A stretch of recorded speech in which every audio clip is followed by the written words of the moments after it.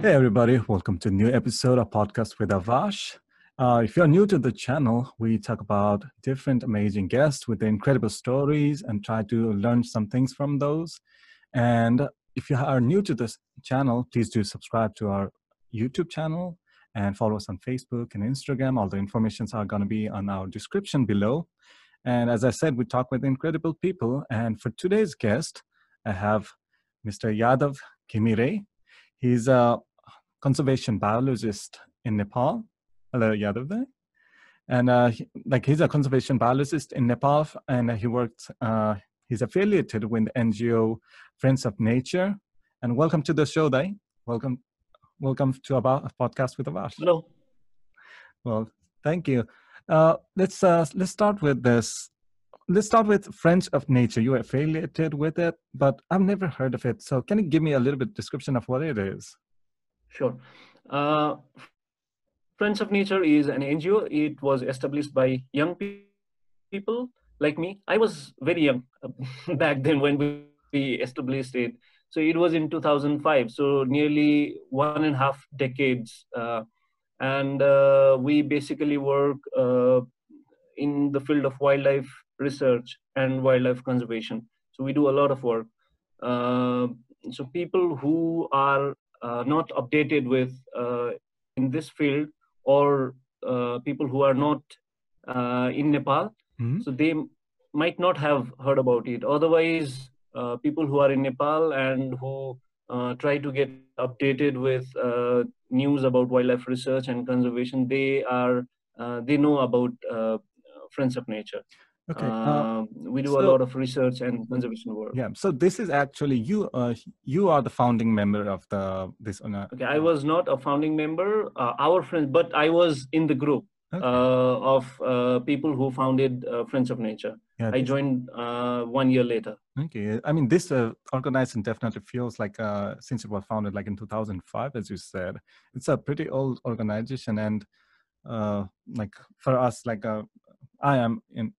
I've been in States, but it's like I've not heard of those organizations because there are many different organizations, but these are like so important kind of organizations to help for the conservation of like wildlife and flora and fauna in Nepal. So like what made you like join this organization? It was not that I thought that I would join this organization. It was all I don't know how to put it, but we had to do a thesis at the end of our masters, and I was a bit confused when when we had to do the thesis. I didn't know which topic to choose and what to do. I was new to this field. Actually, my bachelor's is in physics. I had my BSc in physics. So, and I did my master's in environment. So that was a quite U-turn in terms of academic thing. So, and I didn't know properly about how to carry out a thesis, because we didn't have to do anything in our bachelor's. And I didn't know about grants. I didn't know that some organizations or agencies or even corporates, they would offer grant for people who carry research on certain topics. I didn't know about all those things. So I was confused. And one of my friends, we work together at Friends of Nature now. His name is Raju Acharya. So he is executive director. So he offered me some monetary support for carrying out a thesis, but I had to do thesis on human leopard conflict in Mustang district. So that was his term. So if you carry out your thesis in human leopard conflict in Mustang district, I can offer you some monetary support so that you don't have to put money from your pocket for carrying out your thesis. So I said, okay, that's very nice. So and we carried out that work in 2006. It was in 2006. I carried out my thesis, and since then I never felt like I had to leave this field. So I felt that I belonged to this field. So I never never ever thought of leaving this field. So that was how I joined this field. You joined the Friends of Nature, but the way as you framed it, like Friends of Nature is basically a conservation organization for Nepal. Is it like a flora or fauna? Can you describe more about the works of this organization? We mostly work with mammals and birds. So if if if I'd like to say something about our current work, Mm-hmm. I'll just tell you some of the works we are carrying out right now. Sure. Annually, we organize one festival called Nepal Owl Festival, Owl, OWL Owl. Mm-hmm. So we are carrying out that festival since 2012. So in 2020, we organized that festival in Syangja district in central west Nepal. So that was the 9th edition. So during that festival, what we do is we try to look for a new area, because we organize that festival every year in a different district in Nepal. So what our initial plan was, we will carry out this festival, organize this festival in 75. Back then it was 75 districts. So we thought we will organize festival each year in different district. So in 75 years, we'll organize this festival in all of the districts of Nepal. That was our plan. And it has worked quite well till now. This year we did it in Syangja in February 2020. So what we do is we don't organize that festival in urban areas. So we don't look for cities. We don't look for towns. So we look for villages, and we try to look for new villages and try to go there, meet people, talk with them, whether they are really interested in these organizing this festival. Are they interested in conservation? Just to be clear about the festival, what is the festival? And yeah. As I said, I was asking about the Friends of Nature organization. So their main objective is for the festival, and they do other things as well, right? So I'm just trying to get clarification. We do other things also. This is just this is just one of our activities. Okay. One activity we do. So this festival is one. Then we have we also do work on clouded leopard research and conservation. Recently we have a project on clouded leopard conservation. We do that in central Nepal. So Annapurna Conservation Area. It's North Central Nepal. What we do is we work with students and local people. We organize conservation awareness camps for them. And then we produce conservation materials like posters, booklets, brochures, which has the message on clouded leopard conservation for people. We organize training for local people, like forest firefighting training, nature guide training, and then we also prepare radio programs for general mass, for the awareness, and we organize eco trips like hiking for students. We take them to forest. We make them identify these signs of animals. We tell them which animal lives in which kind of habitat. We provide them binoculars, books. We do bird watching for them. So all these stuff, not just the festival. Okay, so basically, from what as someone who does not know about your organization, and just getting a hint of it, your Friends of Nature is basically an educational organization who like organizes different types of festivals, involves a lot of students and involves a lot of people to get educated about the environment of Nepal in different areas. And you, as you said, you've been the Owl Festival is you're trying to get it throughout all the districts, right? Yeah. So I'm just getting like trying to get to understand what that Yeah, organization is, because like there's sure. as you said, like you once you get inside the like inside the conservation uh, area, like a I'll not say area. Once you get inside when you go into wildlife field, there's so many different things. There's education, and like even from the way we were taught as children, like when we were younger students, we can go into understanding about uh, like wildlife protection, getting education, getting students to volunteer here and there, and you being involved in as a conservation biologist. It's a very interesting spot for you to be. I know you are like you more work mostly for conservation rather than like, do you do marketing side, or do you do like educational for students as well, or do you do more in the research side? Both, Okay. both.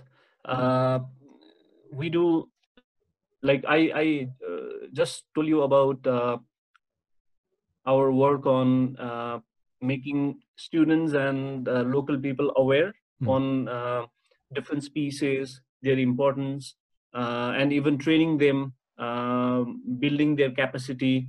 But we also do research. In 2017, Uh-huh. uh, we used camera traps, motion sensor camera traps, which we leave in the forest, and they take pictures of wildlife there, all species like leopards and clouded leopards and black bear and deers, martins, and everything. And we left the camera traps in the field for like 3 months, and we looked at the data uh, in that area, in Annapurna Conservation Area. Mhm. Uh, in the lower part of Annapurna Conservation Area, we recorded around at least four clouded leopards, around 11 leopards. So we do research also, and we also publish articles based on this data. uh, and recently, just yesterday only, yes, we were offered a grant from an organization called Panthera. Okay. It's an organization based in US, and they fund research and conservation activities for cat species Okay. like leopard, clouded leopard, tiger, lions. So these are cat species. So they fund for activities like research and conservation on cat species. So we were yesterday only. We I got an email that we are being awarded a grant for carrying out a research, which and the objective of that research is looking at the density of clouded leopard Mhm. in Annapurna Conservation Area. So we will carry the population density, we'll estimate the population density of clouded leopard in the same area, Annapurna Conservation Area, and we'll also look at the diet from their poop, you know. Yeah, So we'll collect the poo, clouded leopard's poo, and then we identify, Mhm. because each scat, they have like this Mhm. DNA, so we can identify the individual clouded leopard from their scat, and from based on that information, we'll estimate their density, population in that area, and then we'll also carry out, like, if a clouded leopard eats something, then the fur hairs of that animal, the prey animal, will also be in its poo. Okay. So Those we'll can try be to all look at identified. what the clouded leopard is eating. Okay. So I guess like at first, congratulations on getting like the grant for your Okay. research and so Thank on. you. Like, of course, as everybody knows, getting grants for especially like environmental research or anything related to nature and so on is pretty difficult. And like help getting those grants helps out to get more information so that you could preserve more like animals and protect their environment by getting more research, I guess. But as you said, I remember you said you talked a little bit about owls and festival, but like we'll get back to it again. But the clouded leopard is an interesting thing. As you said, for you it's just like normal. You just talk about clouded leopard, and we'll just collect poo. We'll just research like how many are there, population density, and you said you were researching on the Annapurna. What area was it? Annapurna Conservation Area. Annapurna Conservation Area. So basically, your grant or what, like your research is on that. My bad. And that side of the reservation area, only Annapurna, or do you have multiple places as well? So right now we are only working in Annapurna Conservation Area. We have plans. We have plans to expand our work, expand our research, expand our conservation work in other parts of Nepal also. But right now we are focusing on Annapurna Conservation Area. So at the moment, yeah, just to get like our audience a little bit more background on like your research. So you like as you're being a part of the Friends of Nature NGO, like how before we even go into clouded leopard, I want to make this a little bit better understanding. Is your organization has like, do they work with some kind of like a location wise, like how you would be able to make those research, or how does those contracts usually go? Because as you said, you were working on the Annapurna site, but you don't actually own the like the contract to make those research. How does that work with your like NGO?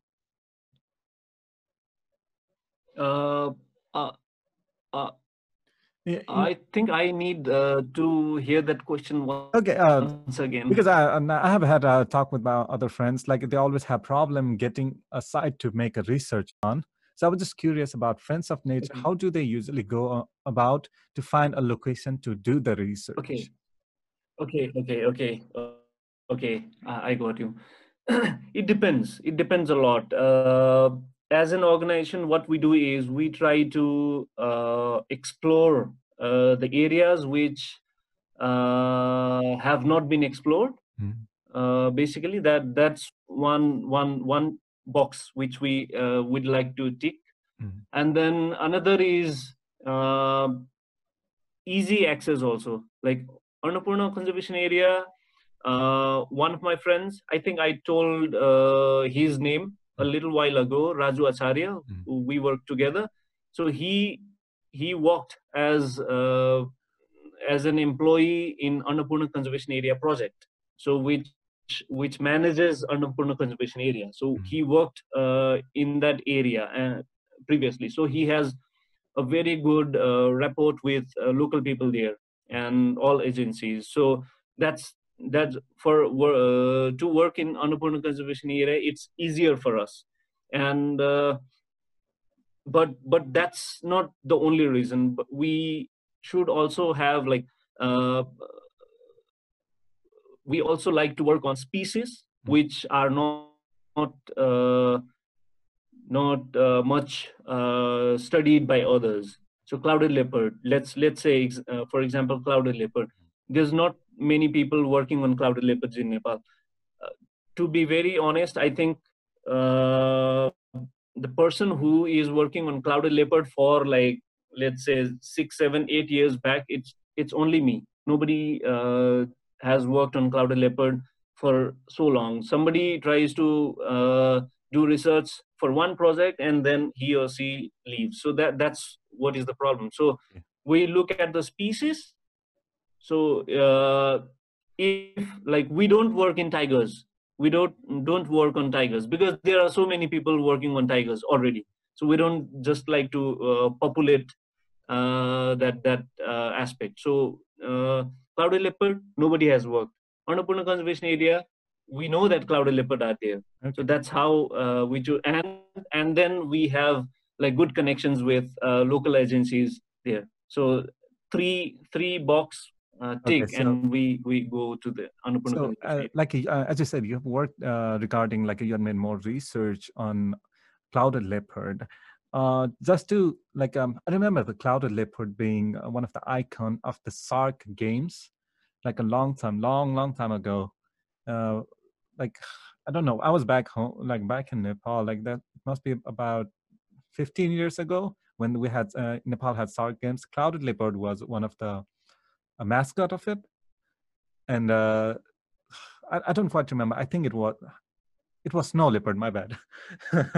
Is a snow leopard and clouded leopard different, right?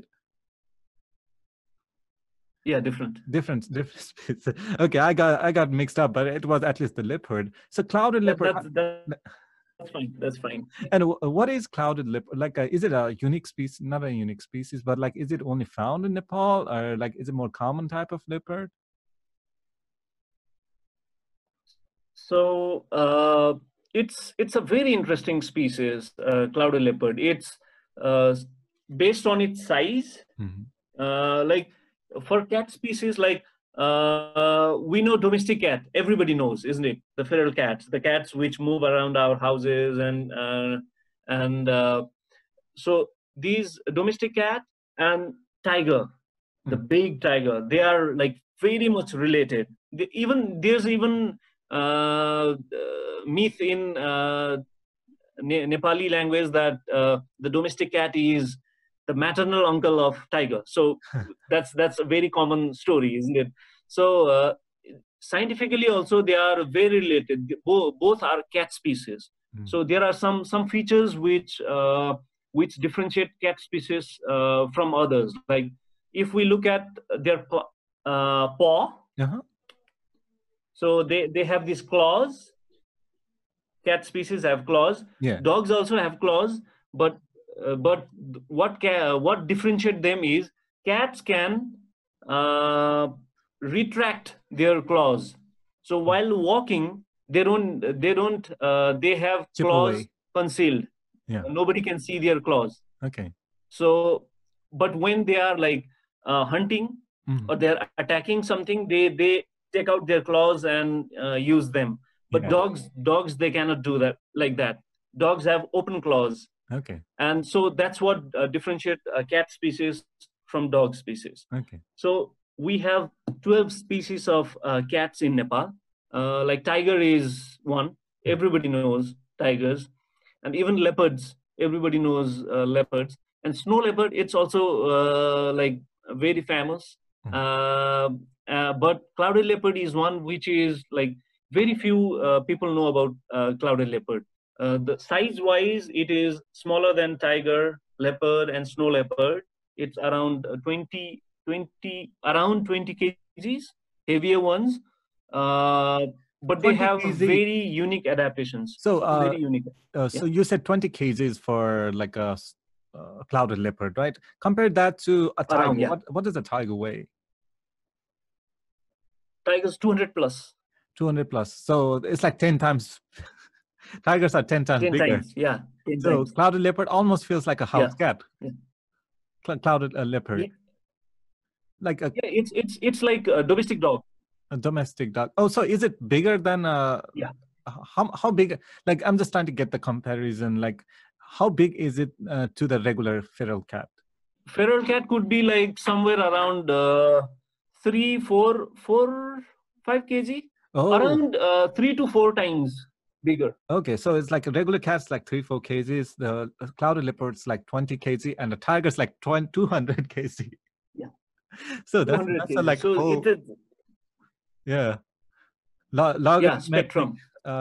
Log in the research of like a log way, it's just like in the medium. Yeah. So like and they have some very unique adaptations. Clouded leopard. 2, 3. I'll just tell you about 2 or 3 features. One is their very long tail. They have around the length of their tail is equal to the length of their body. Oh. Very long tail. So they live mostly in trees. They are arboreal. They can climb trees like monkeys. Very expert. So they live in trees. So the long tail they need for the balance. One feature. And another is, we know the canine teeth. Yeah. Even canine we teeth. have them too, right? The kukuredaant we call it. Yeah. Yeah. So the canine teeth they have, it's very long, like 2 inch, It's like a like this. saber tiger kind of thing. Kind of, yeah. So the tiger, when we talked about tiger also have around the same length, like 2 inch, 2.5 inch. But clouded leopard, being 10 times smaller, has the same length of canine. So probably that is if it also hunts while it is in trees, so it needs to get hold of its prey species pretty tightly, otherwise it might fall. So maybe that is one reason why its canine teeth is so long. And then the third adaptation is we have this, what is this called? Ankle? Ankles usually for like a wrist. The wrist? Wrist, okay. Yeah. Ankle is the leg, isn't it? Yeah. So yeah. So the hind leg of clouded leopard, the ankle bone, it can rotate. It's like, let's say this is clouded leopard leg. It can rotate its ankle like back like this. Okay, I can't put up the image in my head, but I'll try to research those. But like, so those are not just, okay, you go, give your description. How does that work? Because that helps when it tries to climb down from tree. So it needs that. So to get the hold of the trunk. Okay. By rotating its ankle. Okay, that's a really interesting feature because like we always know, like a lot of species of animals, whenever they go downhill, say they're not really used to, they are really good at going uphill, but downhill, they're not really good at it. Like say rhino and other like like big elephant or so on. It's really hard to go downhill. So like especially for the arboreal clouded leopard, it's they have like a genetically completely different type of skeleton structure. Yeah. So they can climb down head first easily because of that adaptation in their ankle bone. Okay, so that's really interesting. So like, this species is really unique. Yeah, if I say like the clouded leopard is after you to kill you, you can't run up the tree or run down the tree; it will get you. Because clouded leopard, there's not even in Nepal, there's not even a single instance of clouded leopard attacking human. So it's pretty small, domestic dog. Okay. So it basically is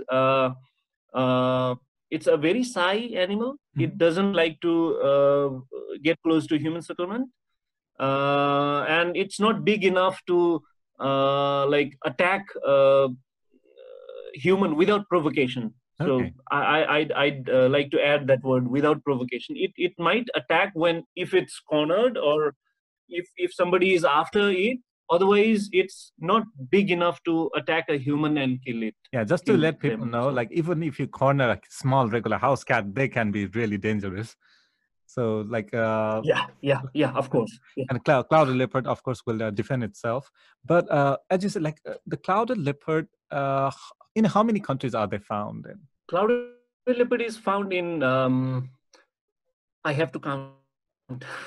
So Nepal is the westernmost country where clouded leopard are found. So clouded leopard is found eastwards from Nepal. So Nepal, India, Bhutan, okay. Bangladesh, China, Myanmar, Thailand, Laos, Cambodia, Vietnam, and Malaysia. Okay.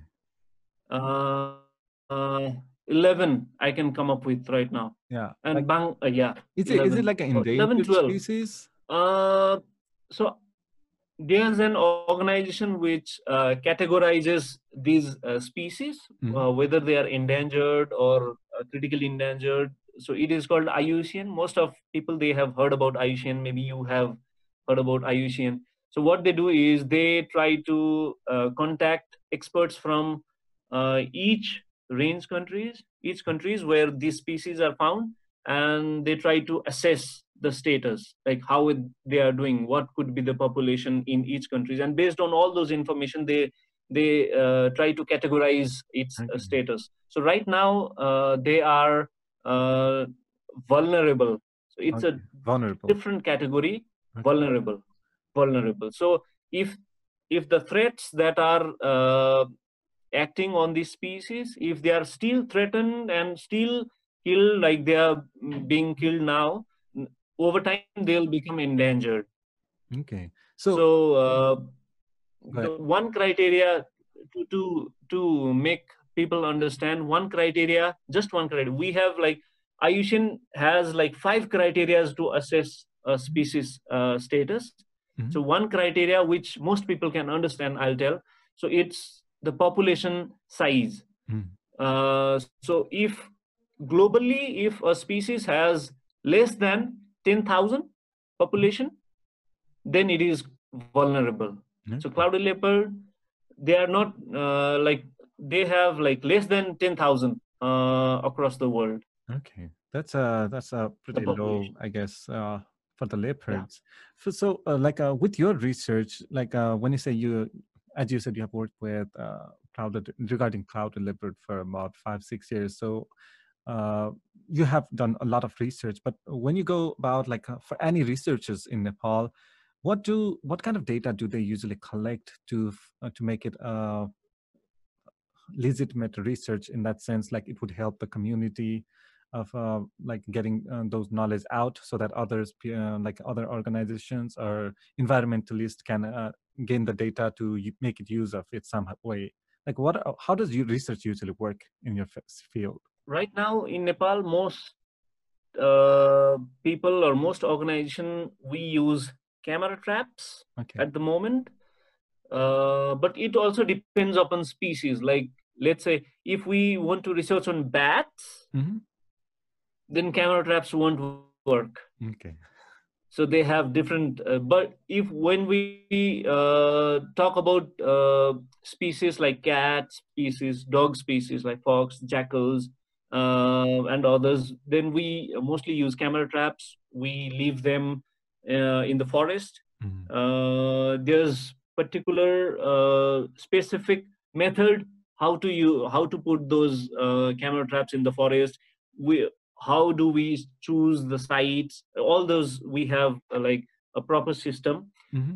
But we leave them in forest, and then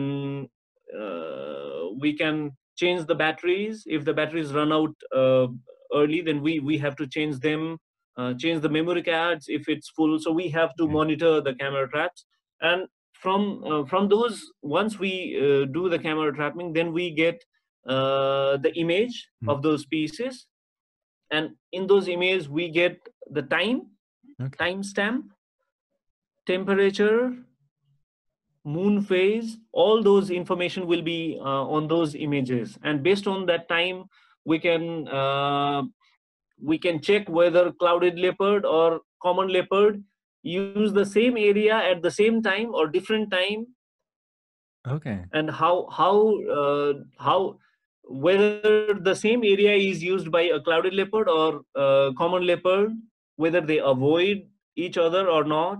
We can Oh. come up with the numbers of clouded leopard, numbers of common leopard, based on, because clouded leopard has patterns on its body. Okay. uh, Even common leopard has patterns. So each individual has different pattern. Like we have fingerprints, Oh. they have body patterns different. So all of the So based clouded on those leopard. image, Uh-huh. yeah, So all of the clouded leopard have the different patterns. So that's how you recognize, okay, this one is that. And do you like, totally distinct. Yeah. beside doing the photography, like photo trap, do you also like catch any of them or put a radar or any of those things? You mean Yeah, collars or colors. Yeah, something? radar colors. I I plan to do that, but it's for some reasons there's some difficulty in getting permissions, when, because there are, when we do research, there are two things we have to take care. One is whether we are handling the animal Hmm. or we are not. So there are two. Either we can handle the animal. So putting collar is handling the animal. We have to trap them. We have to anesthetize them. and then we have to put collar. So that is called invasive research. So we disturb them. But when we put camera traps, when we collect poops, then that's non-invasive. We don't handle the animals, so we don't stress them with what we are doing. So the best thing everybody wants to do is like putting trapping clouded leopard, handling them, and putting a profile picture in Facebook. That's a different thing. But a researcher, he or she, if information is readily available, then they don't want to handle the animal. That's not good for them. So that's the last option of getting information. So mostly we'll try to do with scats, camera traps, and other stuff. But there are some information which are not easily available. Then we also do the collaring, track them, check which areas they are using, and all those stuff. Yeah, you kind of bring an interesting point in that sense. Like whenever we think about researcher, environmentalists, we always think like they're going with the tranquilizer, they sedate the animal, they put the microtrack chip, and then let him go, and then collect data in the computer. But that's more like invasive. Like the animals will get trauma or some like they'll get shocked, and they'll change their behavior. I think, like if some things like invasive things happen. And for us, like, the environmentalists do it, so people are like, go more closer to the animal. They feel like, people do it anyway, and that is not a best way. As you said, is that's like that's the last option. Like more, I think the way you said it. So there are so many information which we can collect without putting the collar zone. So we can know which time they are active through camera traps. Like for clouded leopard, it's really shy animal. So I told you that we did a camera trapping in 2017. We got only we had 53 cameras, 5 were stolen. So out of 48 camera traps, we got clouded leopard in only 3. Out of 48, we got camera trap clouded leopard pictures in only 3 camera traps. So it's very shy. Okay, so those camera traps work when something passes nearby, right? It's like motion sensor. Yeah, something passes in front of them. Yeah. Okay. Out of 53, you only got 3. So 3. Did you put like very few? That's very few. Did you put it on since it's arboreal? Did you put it on the top of the trees as well? No, it is arboreal, but it spends a lot of time in trees. But it do come down to the ground also.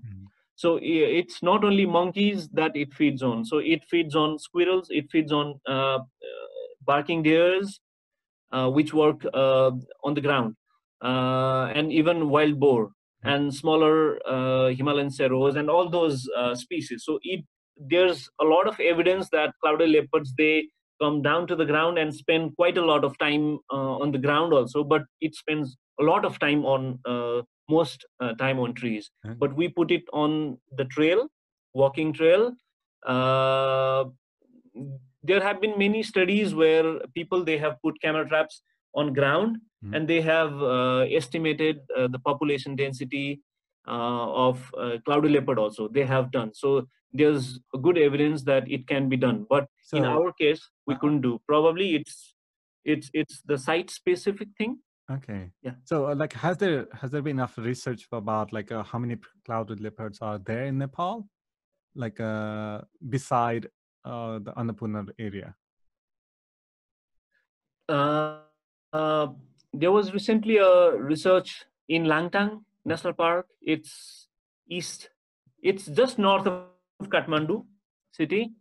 There was a research in 2014-15 before we did our Annapurna survey. So they have come up with some information. There was one information. Otherwise, not many research have been done. Okay. Yeah, I guess there's a lot of opening for that, and I think they have come up with. I have read that paper, but I just forgot the number. It could be around 3 to 5 individual clouded leopard in their area, Okay. in the area where they Yeah, camera trap. these are all interesting things. Like trying to get the animals number is so difficult, and you need to put do extra research, and that's way more hands-in experience, as I think. So I want to get back to you as a conservation biologist. You just talked about like a little of your work with the clouded leopard. So beside clouded leopard, like you being part of the NGO and you being a researcher, conservation biologist, like how do you think as Nepal is, as you know, Nepal is a very wildlife and diverse country. Do you think your research and your works has benefited in helping out the animals or helping out the environment, or do you feel there's a lot to be done? Like how do you consider your work so far? It's a very difficult question. So actually, we have tried our best, but there's a lot of things still to be done. Like I'll give you one example. In 2009, 2008, we went to a place called Humla district. It's in the northwesternmost corner of Nepal. So it's close to Tibet, close to Mount Kailas, which is like very famous. So I went there in 2008, and then we talked with local people there. They said that wild yak, a species called wild yak, everybody knows domestic yak, but very few people know that there are wild yaks also. So they said wild yak are found in that area. So it was really interesting because what we read and what we knew was that wild yak was extinct from Nepal. So, but we from local people, we knew that wild yak were still there. So we planned to do an exploration there. In 2013, we did an exploration. We found some evidence of wild yak. And in 2014-15, our friends, we went and we had some people, they also got the picture of wild yak. So interestingly, the government, they were also interested in this area, this Humla. And then in 2016, the government, they asked us to do a detailed survey, even the socio-economic survey and biodiversity, everything. So, and also suggest what could be done for the area. So we did that survey and submitted the report. We are yet to hear from the government. So they initiated the study. That was a very nice thing, but the report, I don't know what has happened with the report. We are hopeful that the government will do something. So we have suggested that some level of protection should be provided in that area, and like there's the area was also declared as one of the important birds and biodiversity area, IBA.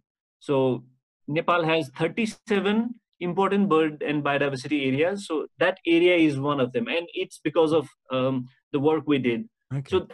So there are some instances where we see the success of what we did, the result of what our work.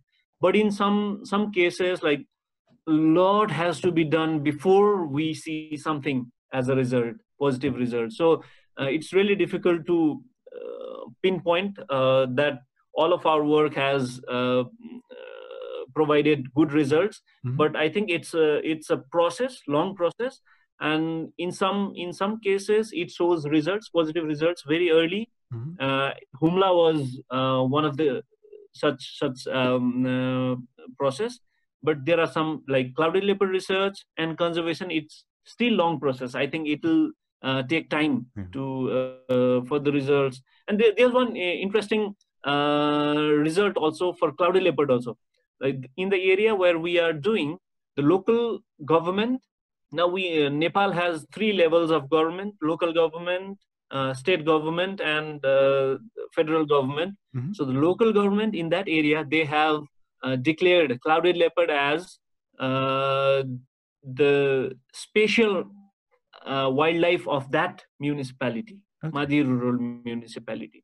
So they have given the official, they have declared clouded leopard as an official wildlife. So that's a very good thing, and that's because we have been doing work on clouded leopard and trying to convince them. Mm-hmm. So that's one positive result Yeah. from our work. From like just getting to understand you, like from my perspective, like you do basically, you love nature, and you do your work trying to preserve it, try to get those all the data and all the information to the public and to the government, and try to work with government, try to preserve it.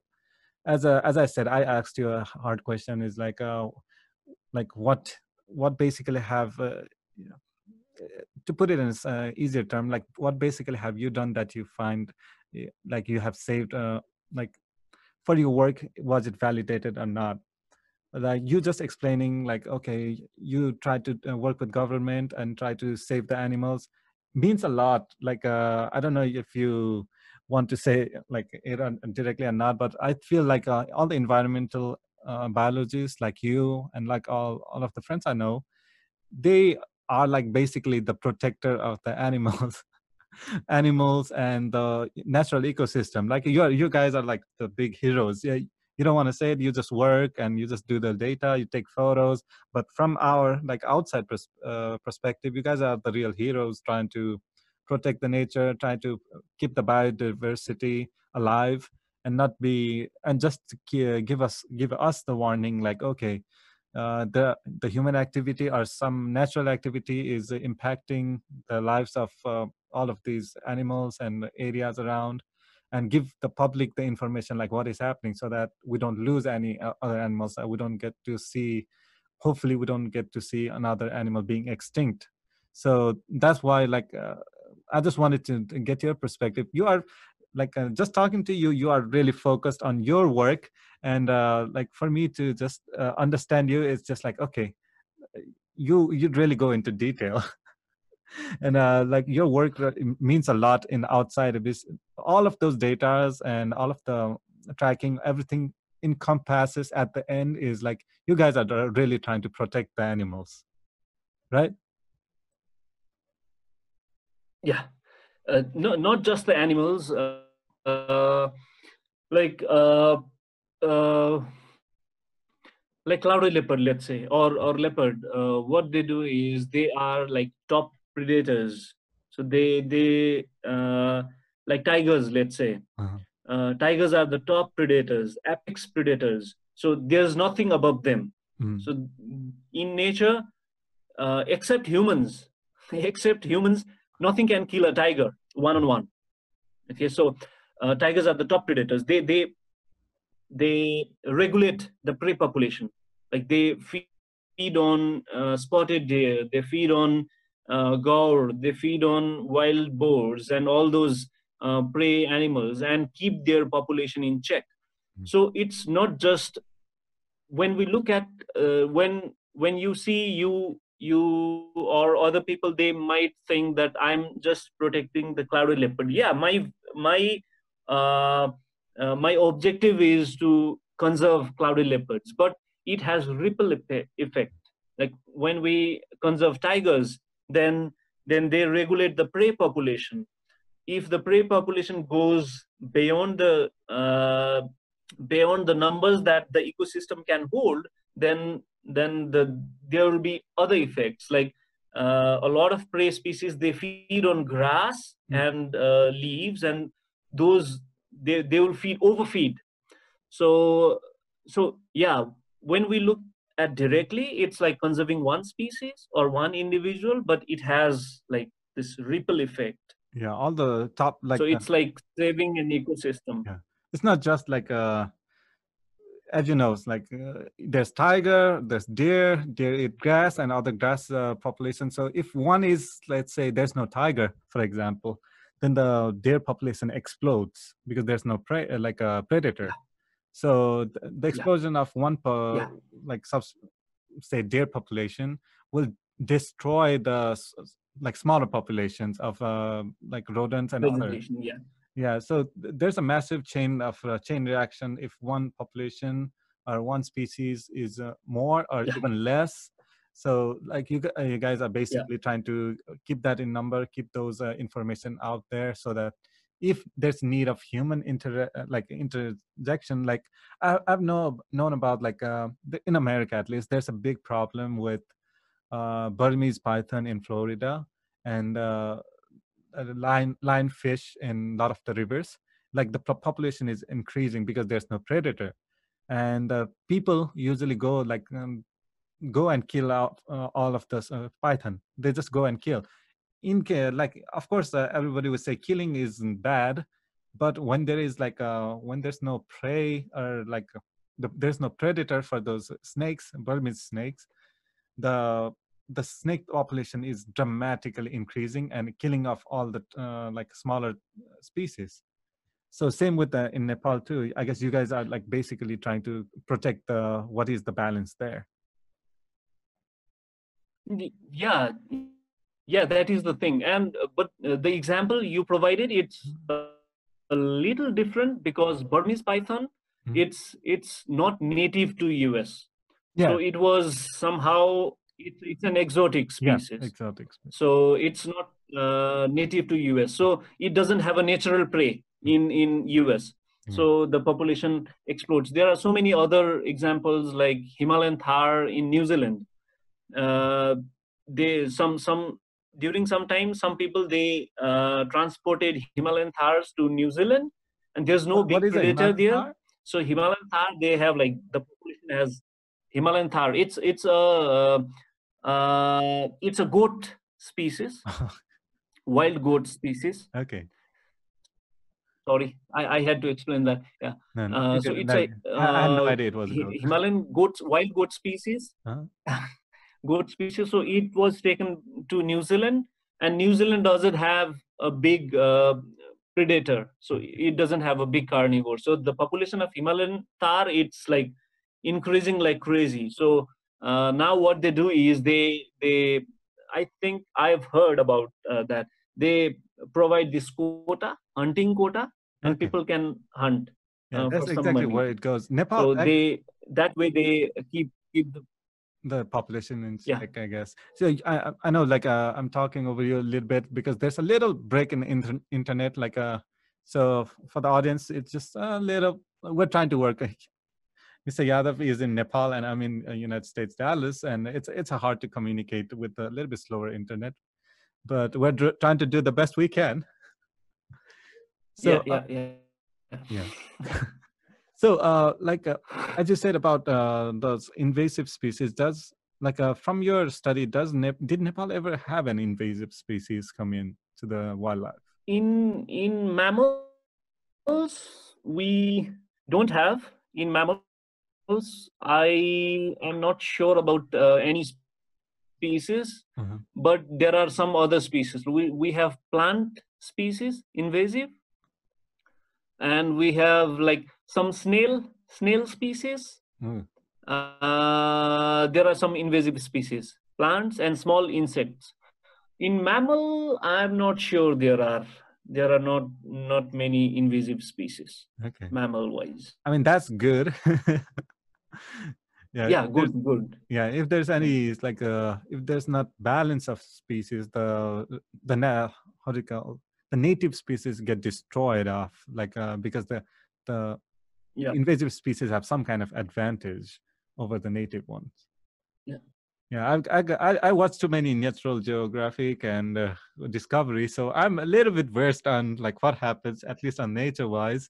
Not like like I have like nobody should take an how to say me an example or take my information as a fact, but I feel like, oh, I know something about the nature, and it's always fun to be involved in the natural things and all of those natural channels, and it's always fun.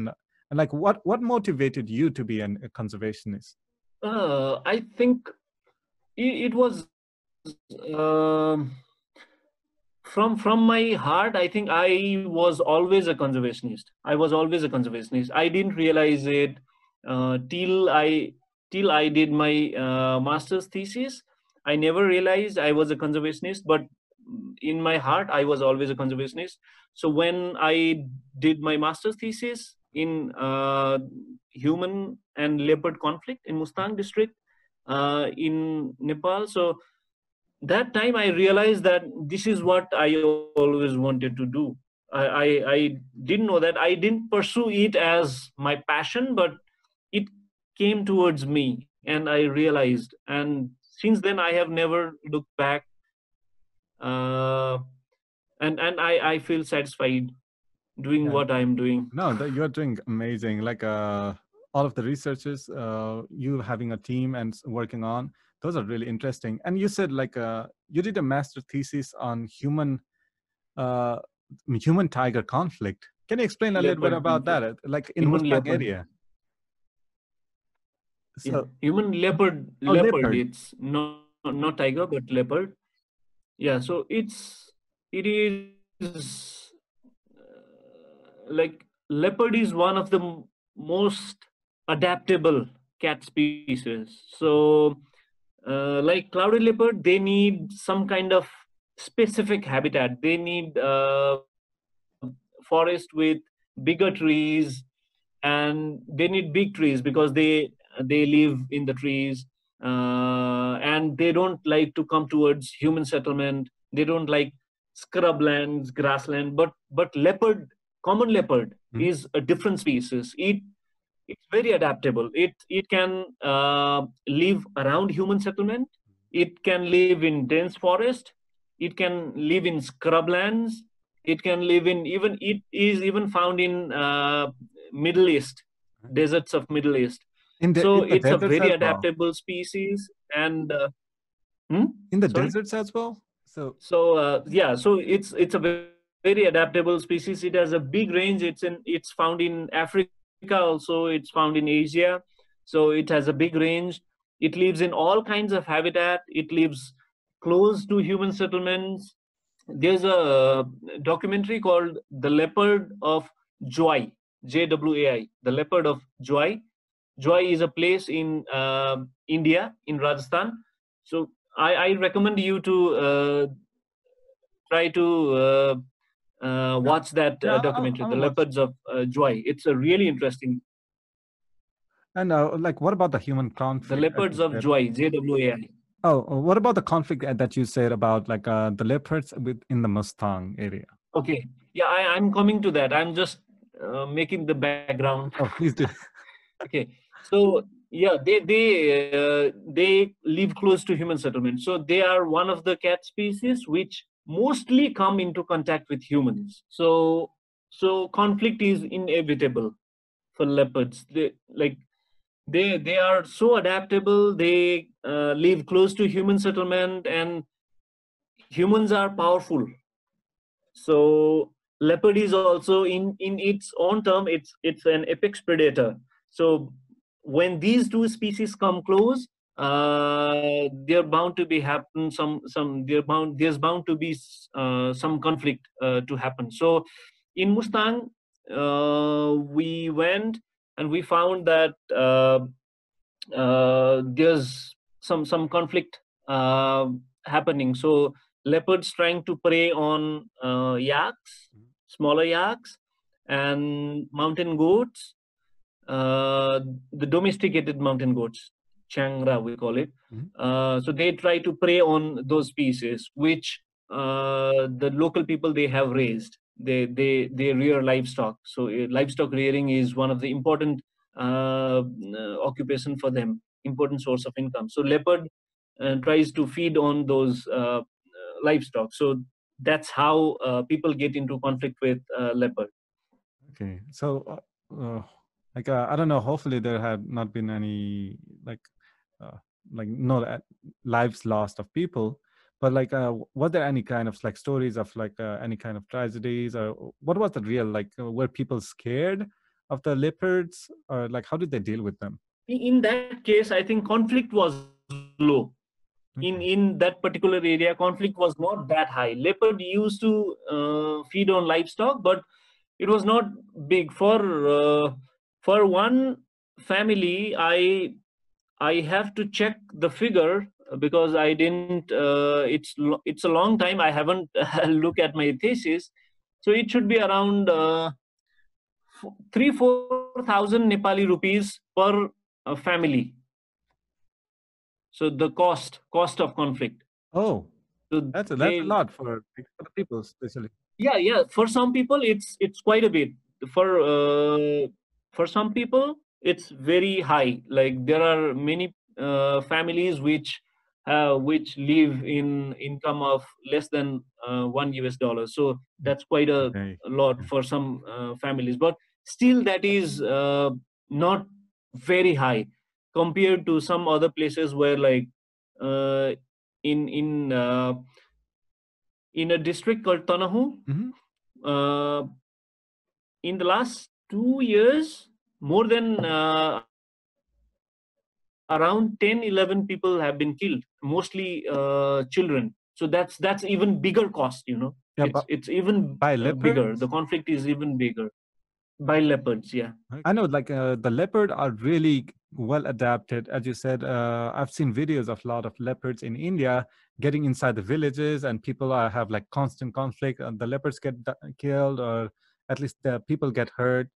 And I don't hear much about the tiger, like tiger itself coming into the human settlement, but leopards too are more common, right? Yeah, tigers also, they also come, but the thing is, tigers are found in very small patches. So, but leopards are found all over Nepal.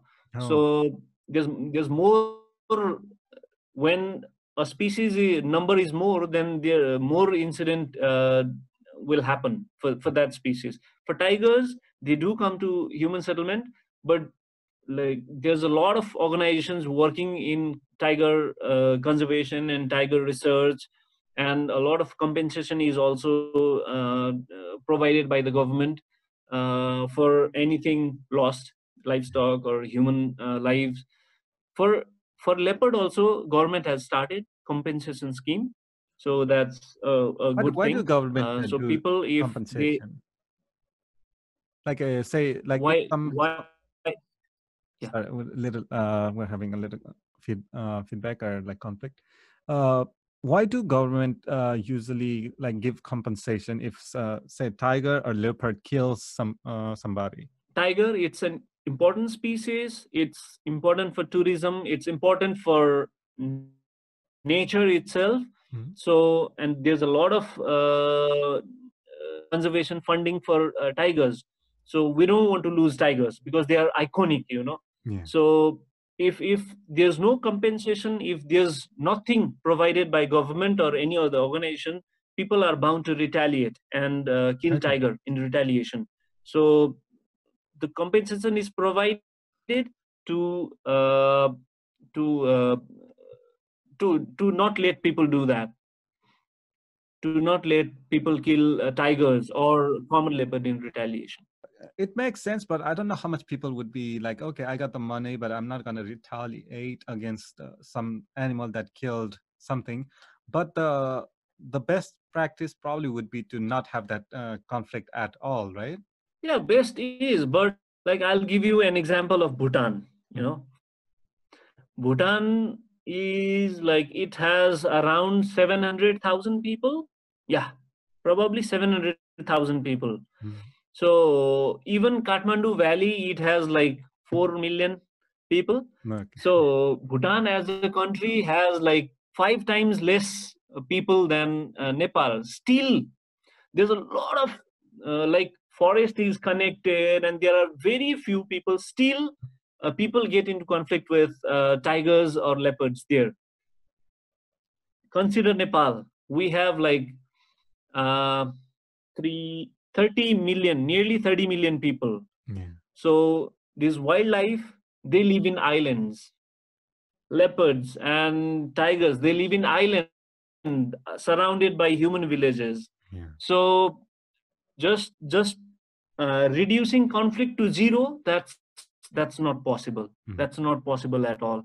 conflict is bound to happen. Just what we can do is make sure that the conflict is minimum, Mhm.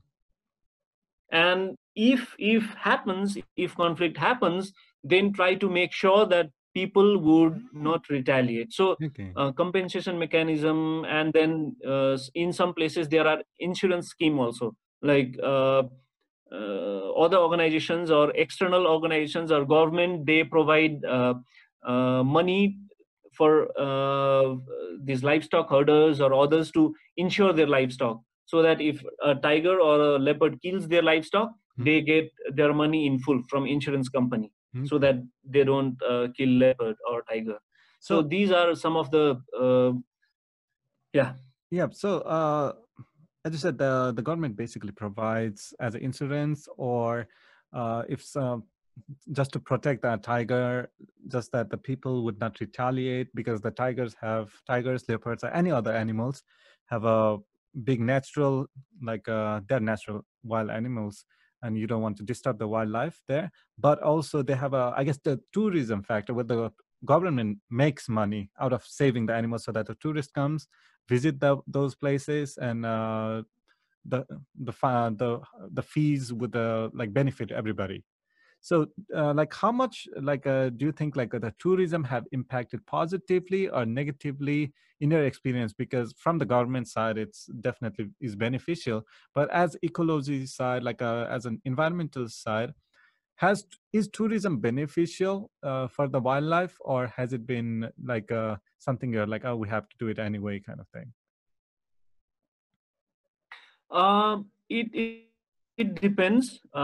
It depends upon how we are managing the numbers of tourists. Uh-huh. Uh, if it's too high, so there has to be a proper assessment before starting this safari and all those stuff. There has to be a proper assessment, like how many jeeps, safari jeep can enter a national park in one day, Mhm. whether it can be whether it is good to operate them during night also, or is it only during day, and how many tourists should go, and ethical distance, like a lot of tourists, they go with their cameras, and I have seen in some places I have seen like a safari jeep Uh-huh. chasing a rhino. So that those things should be, yeah, that's not good, that's really bad. And government should regulate all those stuff. But if we regulate certain number of tourists, certain number of safari jeeps, then tourism also acts as deterrent to poaching, in Yeah. deterrent to poachers. In Africa, there have been studies which shows that having tourists in a protected area Mhm. acts as a negatively to the poachers. So poachers tend to not go to the areas where tourists frequent. Yeah, like I know about a lot of stories in at least in Africa. What they do is because they employ people, there's a lot of tourists, there's a lot of business booming.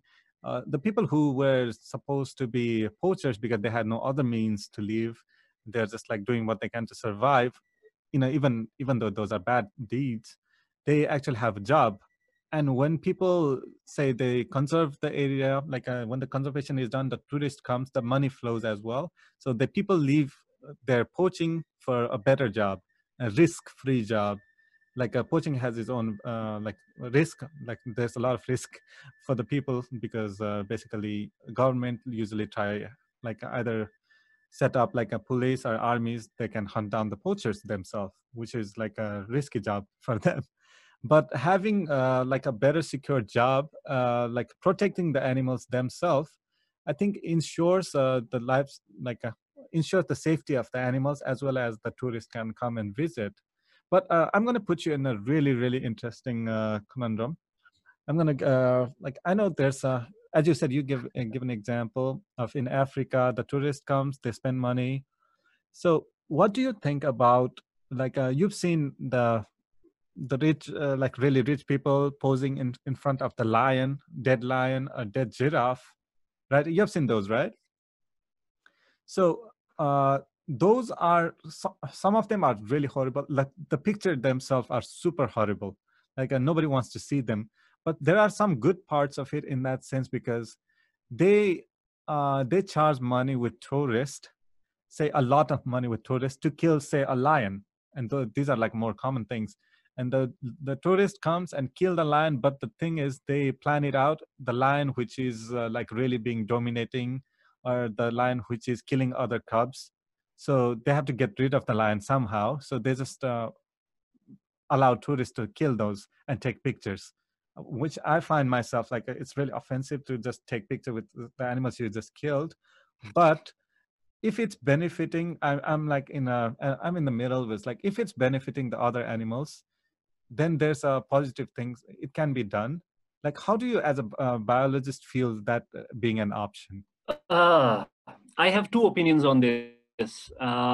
First one is I am kind of like really Mhm. by nature I'm very like, how to say this, I'm not very positive towards hunting in any way. Mhm. That's my actual nature. But over the years I have read papers, I have looked at the documentaries, I have discussed with a lot of conservationists, big names, and I have come to conclusion that that's one way uh, population can be managed, and some kind of funding is also, but that has to be properly done. Mhm. That has to be properly done. If that is not properly done, then the animal will be killed, the money will not go to conservation. So it has to be there has to be a proper assessment before carrying it out, and there has to be Mhm. proper system in place, which check and balance and everything. Otherwise, like what happens in Africa is they choose a lion which will no longer breed, Mhm. very adult male lion which has which doesn't have which can't contribute biologically to the population, to the lion population. So they basically choose those kind of, and they never, and the hunters, they also, they don't kill females. They like males with big mane. Mhm. So that's what is done. And some hunters, they pay like around 35 to 40,000 US They dollars for a single pay lion. way more. But yeah, Yeah. yeah, even more Yeah. in some cases. So that's general, 35 to 40,000. So so that money, but there should be a proper system of how that money goes to whom, whether it is only taken by the safari people and the tour operators and all those stuff, and doesn't go to community who actually conserve those species. So there's a lot of, and in place like Nepal, in countries like Nepal, I don't think that trophy hunting system would work. Mhm. Yeah. It's really difficult. There's a lot of things going on, corruption and bureaucracy. Because of all those things, trophy hunting, I am not very positive for Nepal. Yeah. In ideal system, ideal, Yeah. it it'll work positively for conservation. Yeah. Like if there is extreme poaching, like That's but yeah. yeah. Yeah, like Nepal has been really successful with preserving the animals, because as a tourist country, like we don't need those kind of option to kill the animal to get that money to preserve, because tourism has been able to support Nepal and preserving animals, from what I've learned. But uh, like how has the preservation, or like how has the conservation of your activity and others, environmentalists and other government agency, been like, had they been successful, or had there been like a backdraws of like a with the people who poach, like with the regarding the, are there more poachers now, or how has those kind of information been like Are there more poachers now?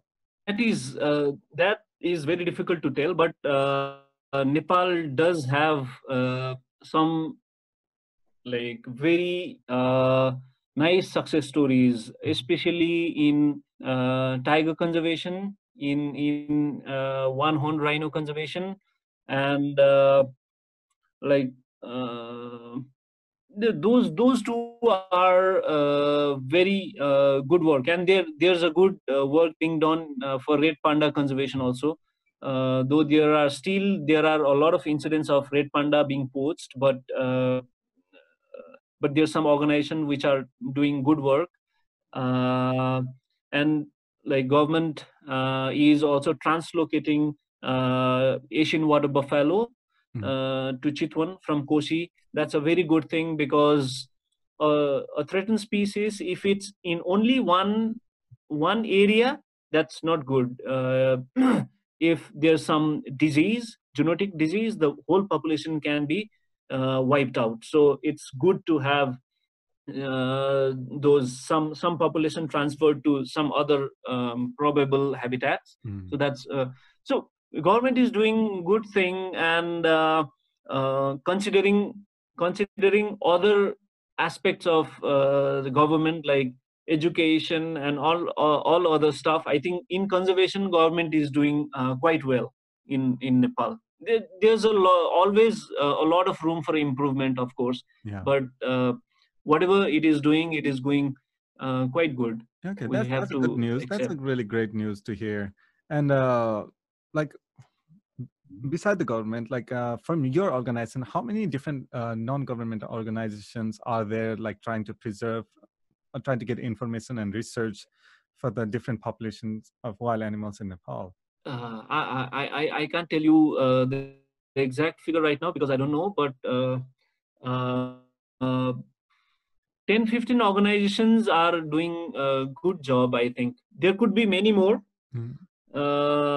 but 10, 15 organizations are doing, I think, all right. They are doing a good job.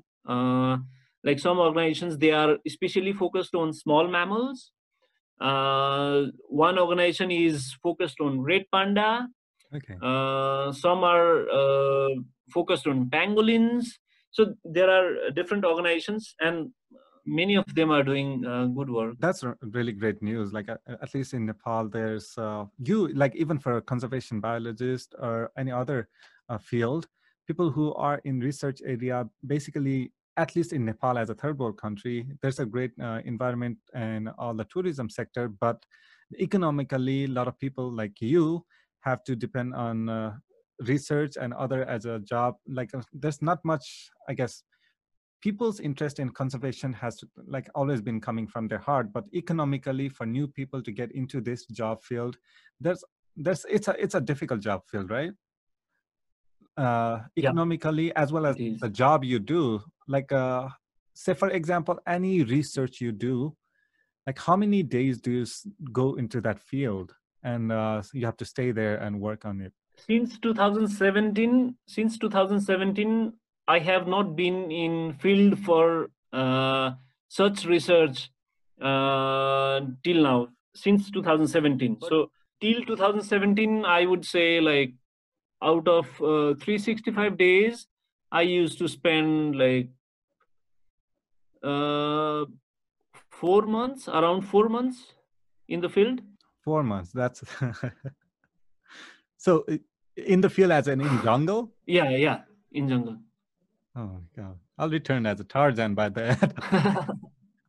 So that's more like a, when you take the students and researchers for those kind of like a research project, you basically go there and stay there for a long time, right? Even with Yeah, new students?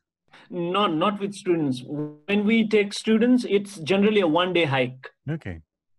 So those are like setting up camp and making research are more for like with your team, I guess.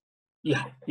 We have like porters, we have local guides, we have research assistants, we have like, then we go to the field, we walk along the trails, we look for signs, we look for poops, and we look for tracks of species. and we choose sites, we put camera traps, and then do birding through binoculars, and then move our camp and do the same thing. Like, it's Yeah, that's a lot of dedication that you exhaustive. need. It is, and all of those data, once you receive it, like what do you go like? Uh, is there a place where you submit that data in national government like agency, or do you send that data to, say, like some kind of a world preservation agency? What do you do with the data? What we do with data is we have to the raw data we keep, the actual image and all, but we have to submit to the government also, national government, and then we have to write a report based on those data, and we submit that report to the government and to the funding agency also, Okay. who provided funding for that research. Okay. So we have like 2-3 reports which we submit to government, funding agency, and even in some libraries, university libraries and all those. Okay, that's amazing. Those are like really intensive data and information that you need to collect from the field. And like, what has been your most interesting project that you have done, like since you started like getting into the conservation field? The best project was the Humla project, Wild Yak. I talked about that project some time ago. That was really interesting because it's a place which is close to Tibet, and the landscape is all rolling plateau kind of landscape, similar to that of Tibet. And it was really interesting doing that work, being in that place, and exploring things, talking with people, and getting new information.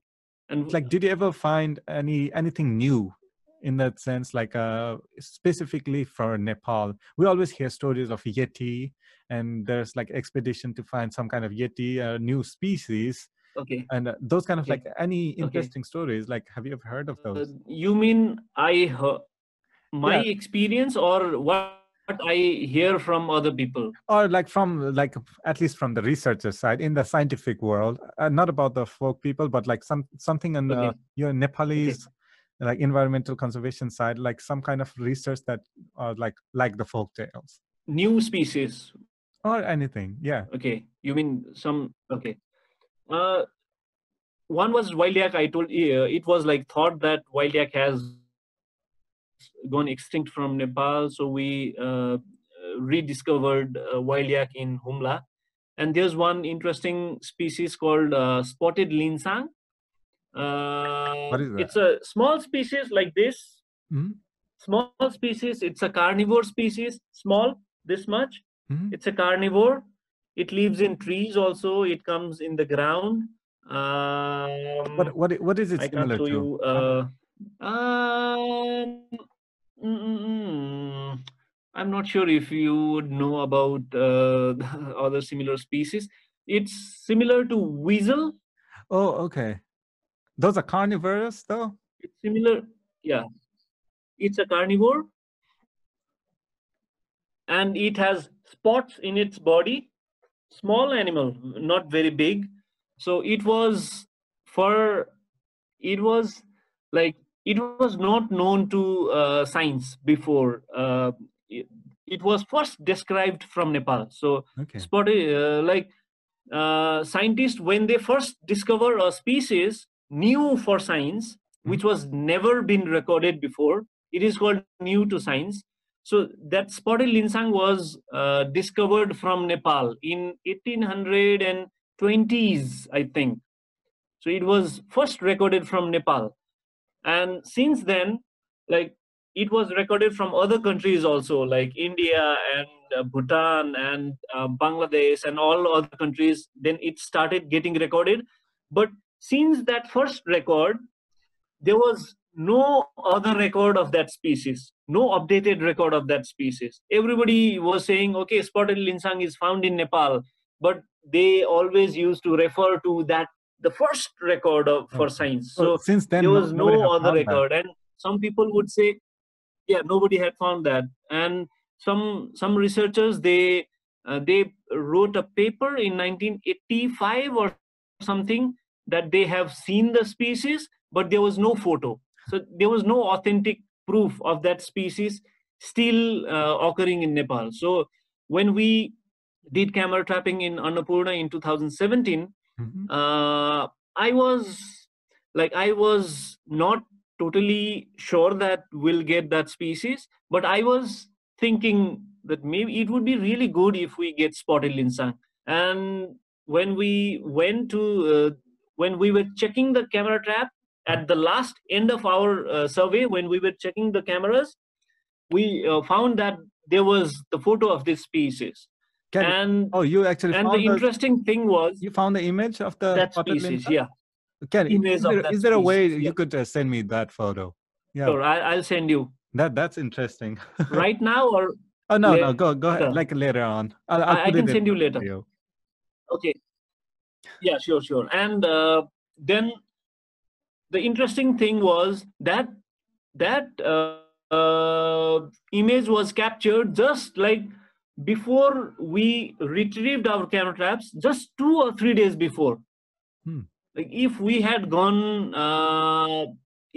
collected that camera trap 3 days before, then we would not have got that species in camera trap. So that's what luck does.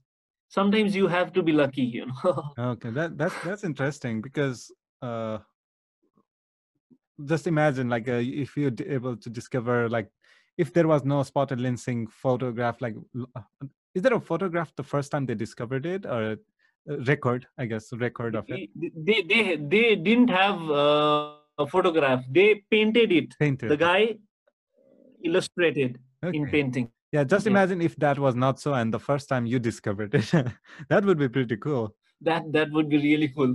Yeah, like just imagine like for you to be working in the conservation area, like one of the coolest thing would be to discover new species, or like maybe you like maybe you in your lifetime you might be discovering something else like that's in Nepal, because I know Let's see. Nepal.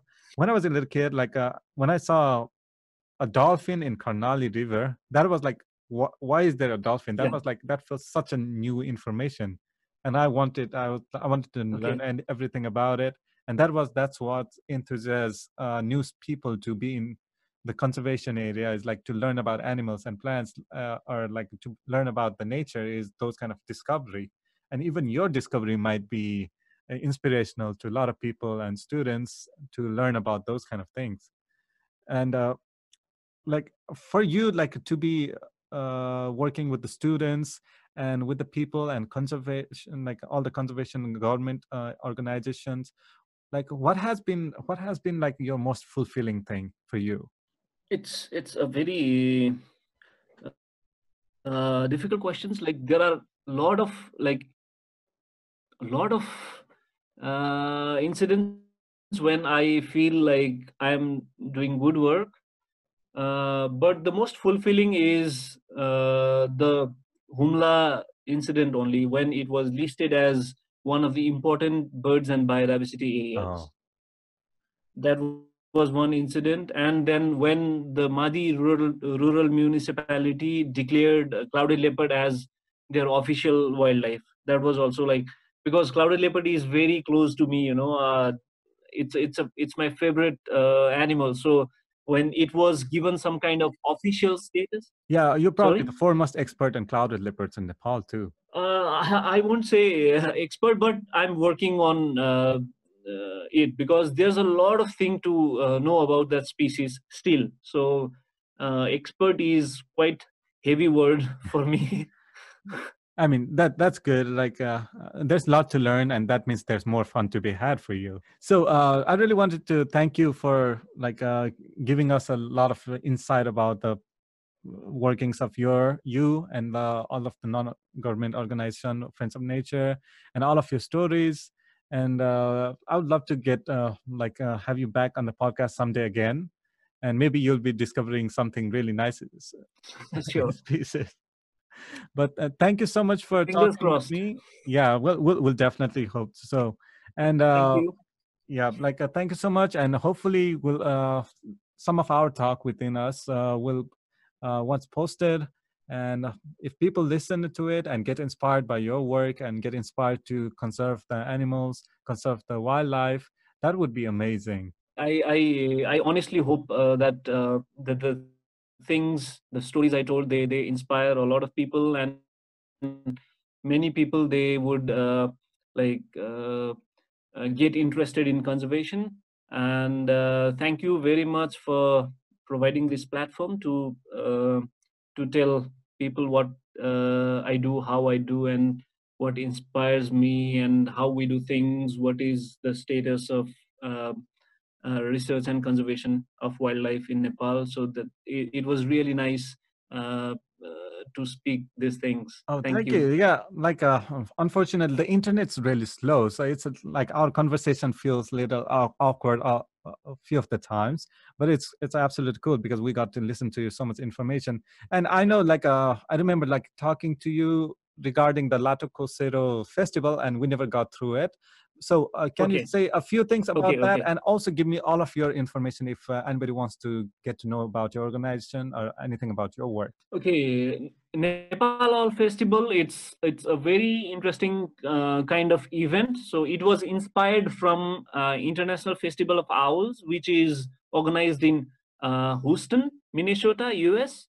So they organize International Festival of Owls. So we were inspired by that event. So we have been organizing. So it has three aspects. The event, one is cultural aspect.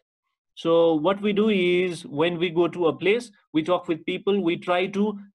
Uh, we try that people showcase their culture also.